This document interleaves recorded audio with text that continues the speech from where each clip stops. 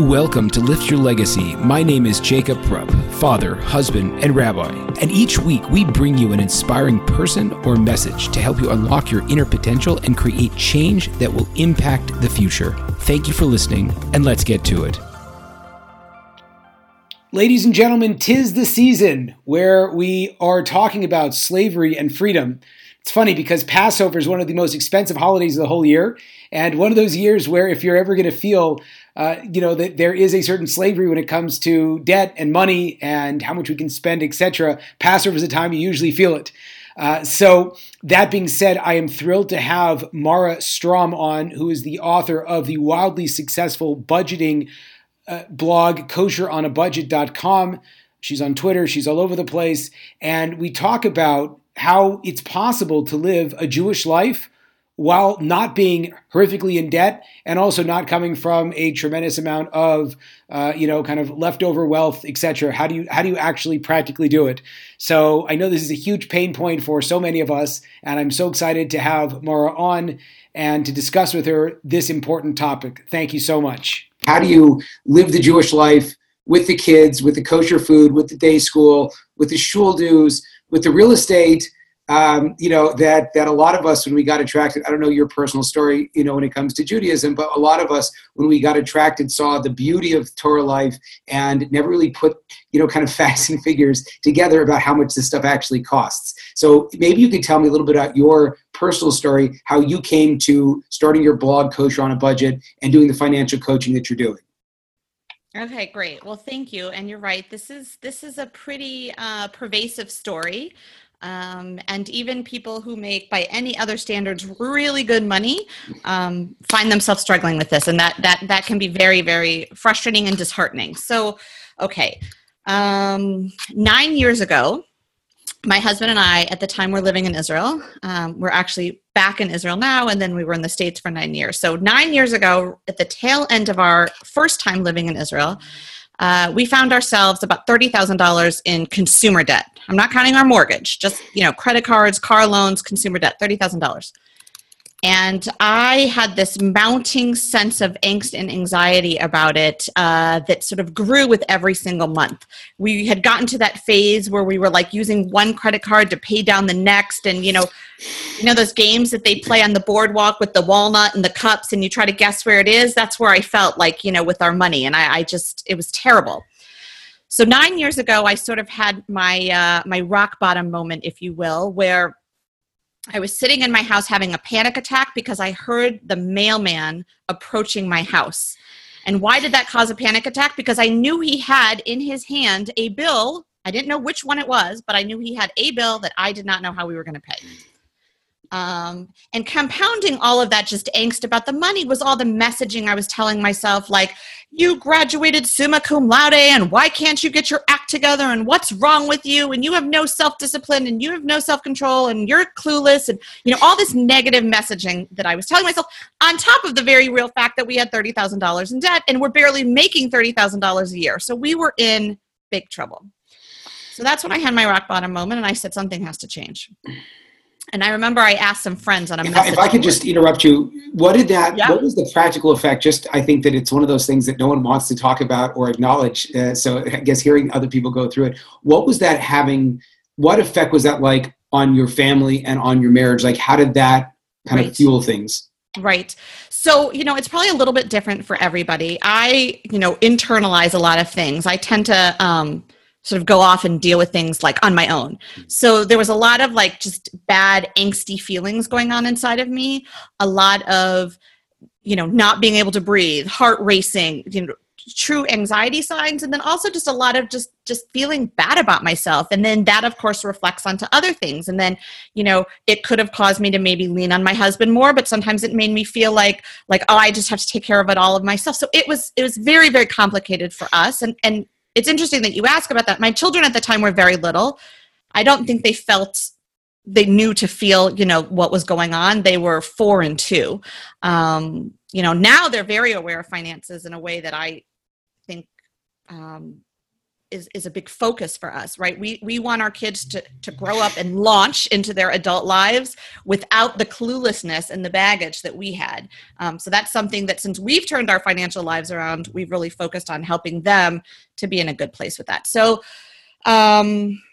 what you asked about how it affected sort of the marriage and how that translated itself in real terms, I see this so much in the couples that I work with. And, sometimes there are just marriage issues that are beyond sort of my scope as a budget coach. And I'll say, this seems like maybe something bigger that's translating into the money piece.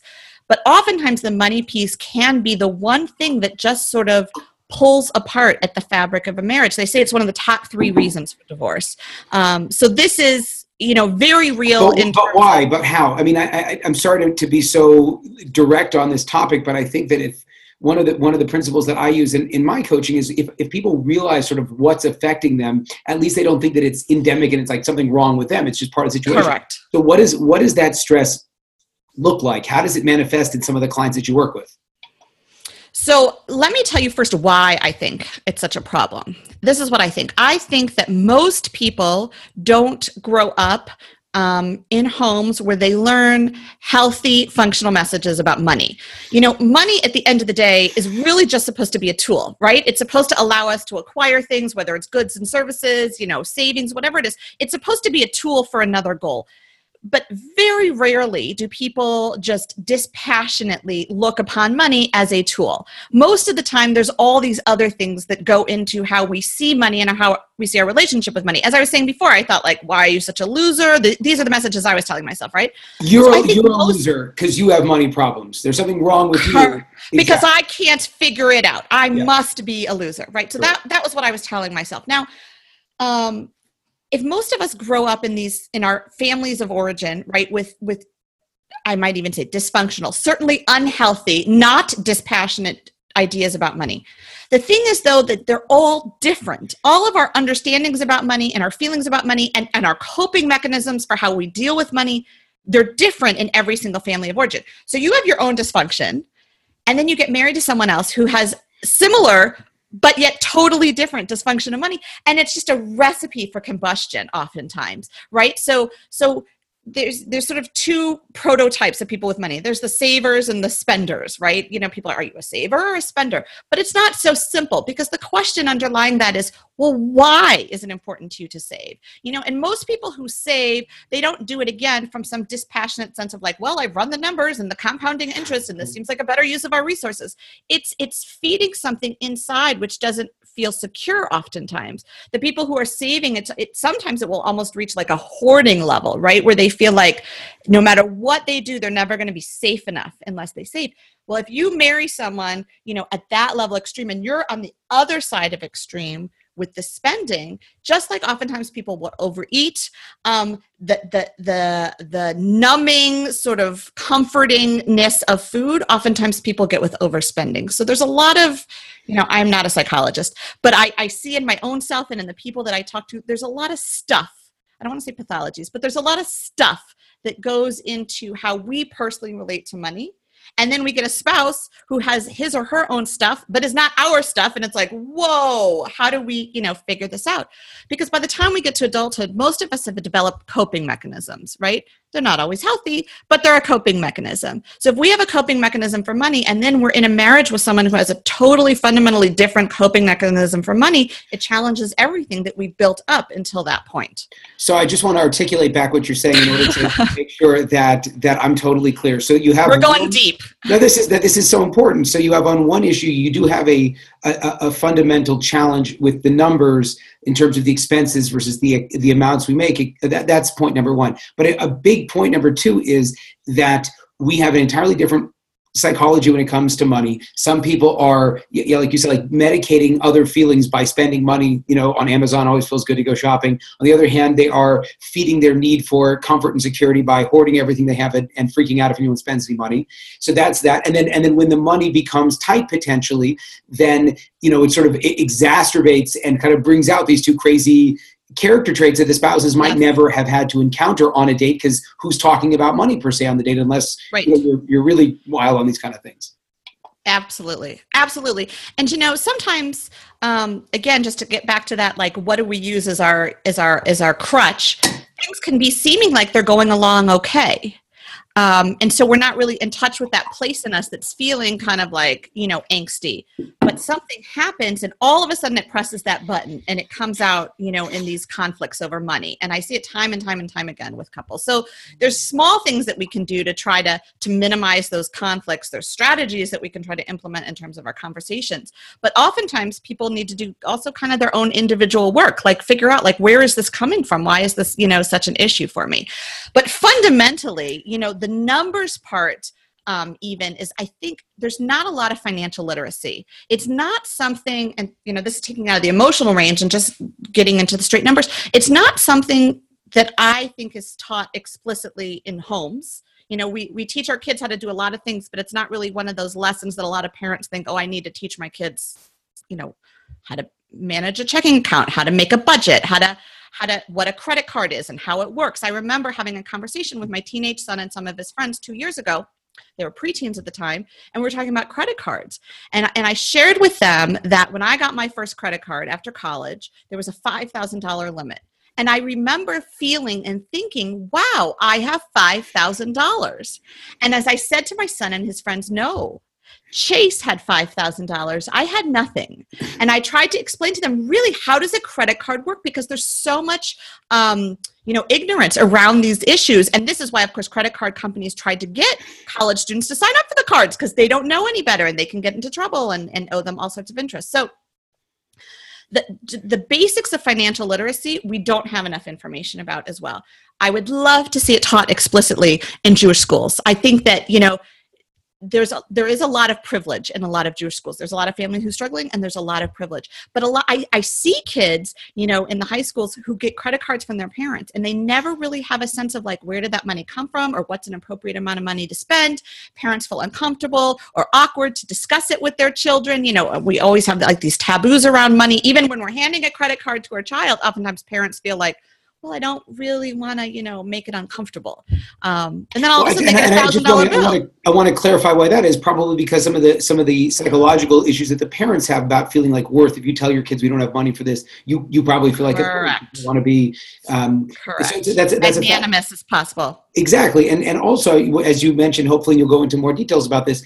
In the school system, you do have this, in a lot of cases, a wide disparity between families that are a lot of times covering multiple people's tuition, and on the other hand, you have families that are struggling to keep up and have to kind of keep up appearances. And so this whole experience of talking about it is, I think you'd say, highly rife with problems. Because even if, and I think, yes. hopefully this is clear, but even if you have a lot of money, that doesn't necessarily mean you're going to be safe, because you could just make greater financial missteps that are going to just bring you back down. Correct. I think that's absolutely true. And because in our communities, we tend to, especially in the Orthodox community, people tend to get married earlier, right? So this time in your 20s when a lot of people in the secular world maybe are like kind of like sowing their oats and figuring stuff out and maybe making their own mistakes financially, but figuring it out, and then, getting married in their 30s and having some degree of financial security. A lot of people are getting married in their very early 20s with nothing, and their parents are still supporting them. And so they sort of continue to be infantilized when it comes to money. And at a certain point, they have to have this like, whoa, what are, it hits them like a big boom. So I think there's where to improve is what I'm trying to say. Definitely think there's where to improve. And it's interesting what you were saying about, the mistakes are bigger.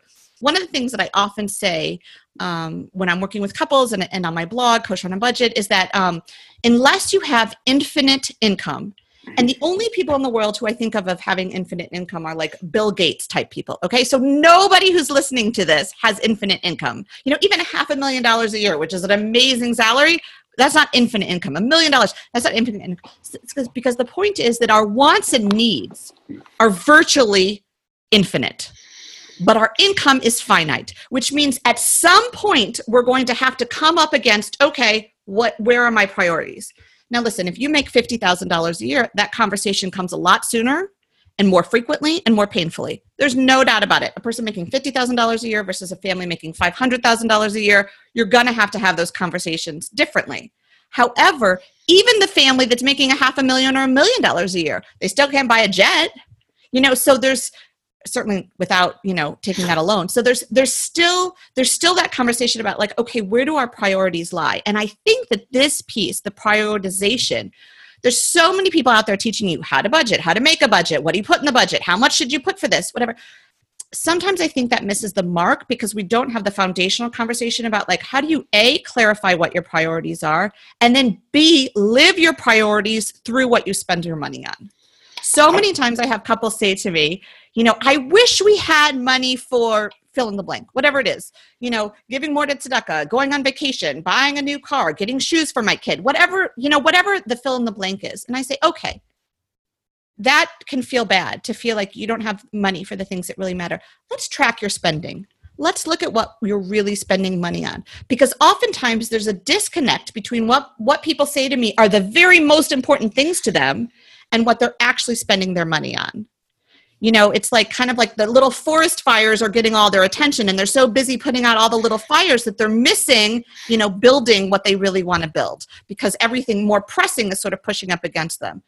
In order to be able to do what they really want to do, they're going to have to say no to some of the things that they're currently doing. But some of those things may not even reflect their actual values and priorities. So what I try to do with couples is I try to get them to clarify, okay, what is the most important things to you? What are the most important things to you? Let's spend your money on those. And I don't know if this was the practice that you've adopted now that you're coaching or that you started adopting when you were $30,000 in debt and had no idea what you're doing. But how do you even start that kind of a conversation? And granted, also a lot of times this is a conversation you're having with couples, and they will both have different priorities about. Correct. Are we trying to buy a nicer pair of shoes, or are we trying to save for yeshiva or college or something like that? So how do you work on that? That's right. So in terms of us, we were so deep into that pit that we couldn't even think about like what do we wish we could do or what we just had to get out of the pit. Because once you come to ground level, it's like, oh, there's a little bit of light around here. I can start to like think forward. So the very first thing we did is we just started digging out of that pit. We, cut our lifestyle to nothing.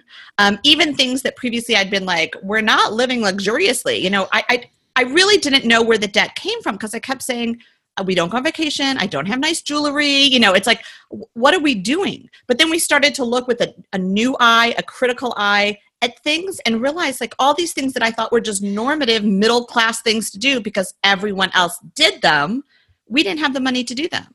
Little things like we were ordering, at the time, this was like before there were like whole house filters and all these things for the water. And so we were ordering these big jugs of like Eden water to be delivered to our house because I didn't like the way the water tasted, right? So we were getting these big jugs. It's water for Pete's sake. But we didn't have the money to spend 250 shekels a month on the May Eden. And those kinds of things, the cable, the gifts for the kids' birthday presents, some of the different activities that they were involved in, we had to cut those down. It's we looked at every single item and we said, okay, is this an absolute need? So we cut our lifestyle down to bare minimum. What do we need? What are the four walls? Can I just ask you on that? Because I think for most people, that's the most horrifying part. Correct. Again, if you're looking at like a health thing also, it's like you're going to have to stop eating the donuts. So the question would be, but I love the donuts. Right. So the question is, what were you telling yourself or what was that experience like or more than that, how long was it tremendously painful for you to be cutting these things out before you said, actually I feel better by the fact that I'm saying no, but I'm actually, climbing my way out of the hole. What was that experience like? Right. So, first of all, I recognize that I may not be, typical. I tend to like take a while to get to the decision, but then once I do, I like go straight into action mode. And some people are the opposite. So for me, once we sort of diagnosed the problem, I actually felt so much better. The very first thing we did, or I did actually, was I sat down and I made a list of everything we owed. Whether it was the money we owed my parents that they had loaned us to buy our van, or the money to the appliance store. We had bought an oven on payments, like our credit card bills, everything. We listed everything we owed. Now, some people find this really depressing and it sends them into a tailspin. I actually found it very empowering. I'm one of those like knowledge is power people. I'm like, okay, this is what we have to deal with. Let's deal with it. Cutting stuff in our life was hard. I think it was made easier by the fact that we had children who were very young. So they really weren't so aware of it. You know, they weren't yet of the age where they wanted to keep up with their friends. We didn't yet have massive tuition bills because they were preschool age. So that did make it easier to do. When I talk to couples who have family, you know, when I talk to families who have children who are teenagers or, you know, multiple children across, it is a more challenging proposition. We did it very quickly. We literally cut our lifestyle down to nothing. I hustled to make more money. I started working as a freelance writer, you know, and within a month, we went from spending $1,000 a month more than we were making to earning $1,000 a month more than we were spending. Yeah. So we had like a $2,000, and again, remember, we weren't even making $50,000 a year at that point. Like we were not making, so that was a huge change, and we just ran. And really within. And I wanted to point, I'm sorry to interrupt, but I think one of the points that I wanted to make is that for a lot of people who feel so guilty about the fact, like you're saying, $50,000 a year, and I'm such a loser, and I had such good, you know, I did so good in college, and it's supposed to get me such a good job. But a lot of times when you are making very little, so then you could have one of these crazy transitions where, you know, when you're making an extra $500,000 a month, you're literally like doubling, tripling, whatever it might be. Changing your life. Yes. Okay. Yes. Please continue. Yes. So in some ways, I mean, obviously, I don't want to say it's easier when you're making less money. Like, obviously, more money is always better. But it forces you to clarify, and there's no room to BS. You know, there's no. No, this is do or die right now, and we have to do. You know, if you're making a lot more money, and if you can kind of fudge around the edges, it does cause people to prolong things. I think the ultimate thing, we wanted to do it as fast as possible. Could we have gone a little slower? Yeah, but I just wanted, like, I once I diagnosed that problem, I needed it out. You know, I couldn't live like that anymore. Sometimes people do go slower, either because they just have more things that they can't cut out. You know, they're already into their commitment. I love to work with couples early in their marriages, early in their families, because I say, like, you are in the best position possible because you can change things now for a whole lifetime. You know, you are changing your trajectory in such ways that you can't even begin to imagine it now. You can still make that change when you're in your 40s or your 50s and you have older kids, but the change is harder to come by. And there's more emotional hurdles because you're more entrenched, your kids are more entrenched. It's a different kind of conversation, you know, to get that buy-in. You know, similarly, we moved back to Israel, as I mentioned, in August. And now, instead of having a 4-year-old and a 2-year-old, I have a 14-year-old, a 12-year-old, and an 8-year-old. That's a different conversation. When we moved from Israel to the States when they were 4 and 2, it was like, guys, we're moving to the States.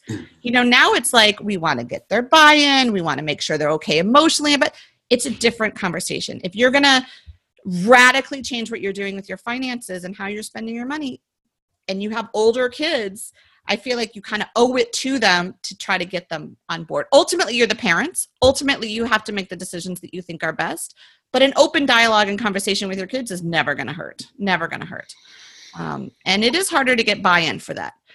What do you do for people that are, you know, not horrifically in debt or aren't even looking and are just kind of, you know, really kind of thinking? I think that one of the concepts, you know, that we struggle with as observant Jews is that there's this concept that God will give, and that, you know, the flow is there and everything, you know, so the money's coming in, the money's going out, and we're not really looking at it. So what would you say to someone that says, I'm making a good income, you know, I don't know how horrifically I'm in debt, you know, I have these expenditures, like what's that step for the kind of like the middle of the road type of person? Mm-hmm, mm-hmm. Well, okay. So I want to tell you that sometimes I actually hear this exact question, right? Like people say, well, you know, I appreciate your advice, but I'm just not going to do this because, you know, Hashem is going to provide, and I'm not going to cut back on what we're serving for Shabbos because that's, you know, that's Hashem's job and not my job. And I'm going to just trust in Hashem. And I'm like, okay, I see what you're saying. But you need to have brisket and cholent, you know? So, I mean, that is hard because there's like a mindset issue there. I mean, hashkafically, I feel like even if it's big picture provided, not by us, we're in charge of using it and allocating it as wisely as possible. And one of the reasons that I think it's so important is because when you take care of your own house, you can then take care of other people's houses also. And you can't do that in a meaningful way. I mean, you may be able to sort of like give what you're required to in terms of Meiser, but it's the feeling of true generosity cannot come when you're so deep in that pit. And I think that pit can be translated as two ways. For us, it was just like that debt and the monthly deficit and just feeling like, you know, we're crawling and never going to get to the top. But I think also there is a either conscious or subconscious sort of willful denial about what people are doing with their money that can cause that pit feeling also. Meaning, I think that a lot of people say, well, you know, I don't do this, my husband does this, or my wife does the money, you know, or, well, I don't know exactly how much I spend at the grocery store, but, you know, it's probably around $500. And they have teenagers. And I'm like, yeah, no, it's not $500. Let me just tell you, you know.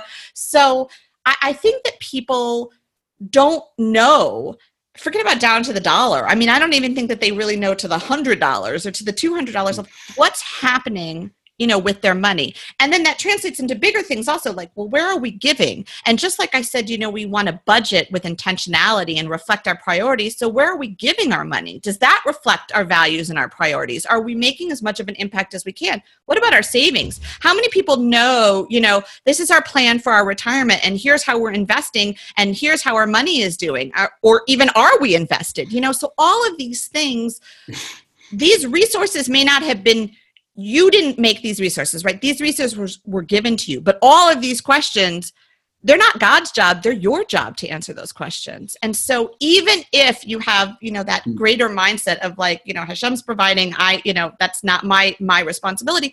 Your responsibility is to make sure that you're doing it as wisely as you can to be worthy of that provision, I think. So I'm saying not to give you a compliment. I think that's one of the most phenomenal concepts that I've never heard applied to money, which is the idea and a phenomenal response to that question of, you know, when you say God will provide, well, the answer is God gives you life, but you have to kind of dial into what do I have? What am I good at? What am I supposed to be focusing on? Otherwise, you're not going to actualize the potential that God gave you. So this conversation you're saying is fundamental for that flow of, I guess, you know, the financial flow to actually work and to be used the way it's supposed to be. Yes.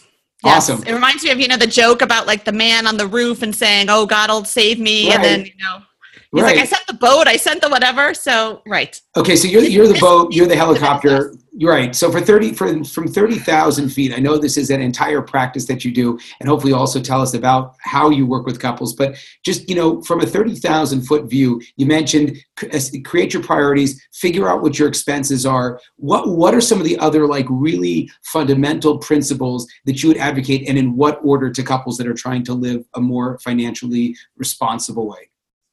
Okay. So when I work with a couple, and really, I mean, I love working with couples, but you can do this on your own as well. The first thing I do is I send them a survey. You know, it's really sort of a values clarification survey, but I also ask questions like, how much money do you make, and how much money does your spouse make, and how much money is your deductible on your homeowner's policy, and those kinds of questions. I send one copy and I ask them each to print it and do it separately. And one of the most elucidating things is that time and again, the answers come back different, and not just on the what are your values and priorities questions, but basic things like how much money do you spend every month on tuition, and vastly different numbers, which tells me, okay, we have a problem here just in terms of the data, right? Let's get on the same page with the data first before we try to clarify the values. So that's the first piece of it, is like, let's figure out what we're dealing with. And then along those lines, the first thing that I tell anybody who wants to get in a handle on their finances, to stop feeling controlled by their money, but rather to control their money, is to track their spending. And it's the most avoided, dreaded task. And I get it, because when we started doing this 9 years ago, that was the one piece that I couldn't wrap my head around doing. Like I literally carried a notebook around with me and wrote down everything and then dumped it into an Excel chart at the end of every day. And it was drudgery. The beautiful thing is now we all have cell phones and there's computer apps for this. And it's so much less painful than it was, even 9 years ago. But the reality is that people don't know where their money is going. The big stuff, they might be able to look at their bank account and say, oh, this is my mortgage and this is what I paid to the school and this is how much, I pay for my insurance policy. But everything else, the non-fixed costs, it's very hard for them to replicate. And so often people will say, I just don't know where my money goes. Like literally, I don't know where it goes. Okay, so track your expenses, right? Every time you spend money, whether it's on a credit card, a debit card, a check, or cash, track it. Figure out where it's going and put it into broad categories. It doesn't need to be like, this is for, the shoes for my daughter and this is for the shoes for my son. No, just clothing for the family is a fine category, but track it and figure out what's going on. And I recommend that people track for 2 months, which then they really roll their eyes at me, because they want to track for like 7 days and then multiply that by 52 and say, oh, now I know what I'm doing with my money, for the year. But it's not true because there are ebbs and flows to our lives, which impact what we do with our money, right? So I guarantee you that in September and April, people spend more at the grocery store than they do in December and June, right? The Chagim are a very expensive time. And we're also spending more at the beauty shop. And we're also spending more, if people have a sheitel to, get their sheitel done. And you're spending more on clothing. And you're spending more on tzedakah. All of these categories, these variable categories, vary. That's why they're variable, depending on the time of the year. It even matters, if it's June and you've got 4 weddings to go to, you're going to spend more money on gifts than you will in February if you have no smachot to go to in February. So these things do vary, which is why I encourage people to track for at least 2 months, to get 2 months worth of data before they start trying to figure out, okay, how do we set some goals? How do we start tightening this up? Where can we cut? Where are the leaks? Where do we analyze? How do we analyze this data? Get 2 months worth of data first. Even just the act of getting this is going to put you so far ahead of the average person out there who's struggling with their finances because most people just don't know. So as I said earlier, I'm a big believer in knowledge is power. Once you have this knowledge, you are in the power position to begin to change things, right? You can say, hey, look at this. We're spending a lot of money on whatever category it is. And fundamentally, I'm not sure if that category really reflects our values and priorities. How can we divert that? How can we do a little bit better? Oh, I'm shocked. I can't believe we're spending so much money at the grocery store. I would have thought it was half that. What's going on? What kind of plans can we put in place? And parenthetically, I want to add that I recently did a reader survey, of my readers on Kosher on a Budget. And the number one thing they asked me to create was a course about how to save money at the grocery store. This is for kosher consumers. We are all leaking like crazy at the grocery store. So that's what I'm working on actually right now, is creating that program to teach people how do you cut 30 or 40% from your grocery budget every single month without, ceasing to feed your family. Okay, so I feel like this could go on for a very long time. I want to be cognizant of your time. Please tell us a little bit about how you help clients, what you advise, the kind of programs you have, the one-on-one coaching, what you have available to those people who want to kind of take that step and to bring in some help with creating the financial situation that they want in their life. Okay, so I do provide one-on-one coaching. You can go to Kosher on a Budget, and it's right there under the About section, information about my coaching. And the way I work, as I said, is I send out the survey, and then I analyze it, and I make my, set of recommendations, and then we get on a 2-hour phone call. I used to say it was an hour. Then I said it was an hour and a half. And then I'm like, okay, let's face it. It's really 2 hours. I should just call it 2 hours, which is a long call, but we go deep. And some of the conversations are very tachlis, very much like, okay, this is how you need to set up your budget. And some of the conversations are more like, okay, how can we build consensus around issues? Where should we put our emphasis? What are the priorities? More values clarification. People are in different places with these kinds of things. I try to be very frank and very honest. And I say, listen, I know I'm going to say some things that are painful to hear, but this is what I think. And then I go ahead and I lay out those things that are more painful to hear. Some clients are really eager and just go ahead and do it, and they have phenomenal success. And some are like a little bit more resistant, and it takes a little bit more massaging. At the end of the day, if someone is going to pay me to work with me, I assume that they're sort of more in the mindset of like, we're ready to make some changes, right? We're ready to do this. So that's the first conversation. They come out with a list of bulleted points of what they're going to work on. And again, it's different for every couple. Some couple, they're already specifically into the budgeting phase and they're tracking and they're ready to start tweaking individual things. For some couples, it's more big picture and we're not quite into the details yet. And then we have a follow-up conversation after about 6 to 8 weeks. And I go ahead and I let them tell me when they're ready to have that conversation, because I want them to have made some measurable progress on our list of priorities, by the time we meet again, so that we can really tweak things. And in between, we have lots of different email. I'm completely available, and they're, emailing me their questions, and some of them are WhatsApping me their questions, and we're going from there. The thing that I did find is that, coaching is not inexpensive, as as a coach, and it's really an investment. And some people just aren't at the place where they can make that kind of financial investment. So what I recently did was I wrote a book called The Better Budget Guide. And the point of the book is to really give over all of my, advice, my system for how to get on a budget, live on a budget, overcome the obstacles of being on a budget, and make it available to people at a really inexpensive price so that they can, get started on their own. Some people still want that one-on-one contact and they really need that accountability. But other people are ready to okay, let me read the words of wisdom. I'm going to go live them. And that's all they need. So if your listeners are interested, they can go to betterbudgetguide.com. And I even created a coupon code because I'm all about saving money just for your listeners. It's Legacy. So normally you can get the book and the workbook together for $14.99. If they use the code Legacy, it's $9.99. That's outstanding. Okay, and then if people want to reach out to you to kind of go in more depth, I'm sure that's on your website. Is there an email? What's the best way? Yes. Okay. I would love to get their emails at mara@kosheronabudget.com. And again, betterbudgetguide.com is the book, kosheronabudget.com is the blog. And by the way, if they're interested in the grocery course, it's going to be launching next month. I actually was writing it before you called me. They can go to kosheronabudget.com/grocery to get more information about the course. Outstanding. Thank you so much for the time, Mara. I really appreciate it. Thank you, Rabbi. Thank you. There you have it, folks, another inspiring episode. If you enjoyed this, I ask you to please share this with your friends and to like us over on Rabbi Rupp through Facebook or on YouTube. And the more that we're able to get these important messages out, the more that we can really make an impact in the world. So I encourage you, please, to stay tuned. We have a ton of amazing speakers coming up, and also to tell your friends about it. Thank you very much.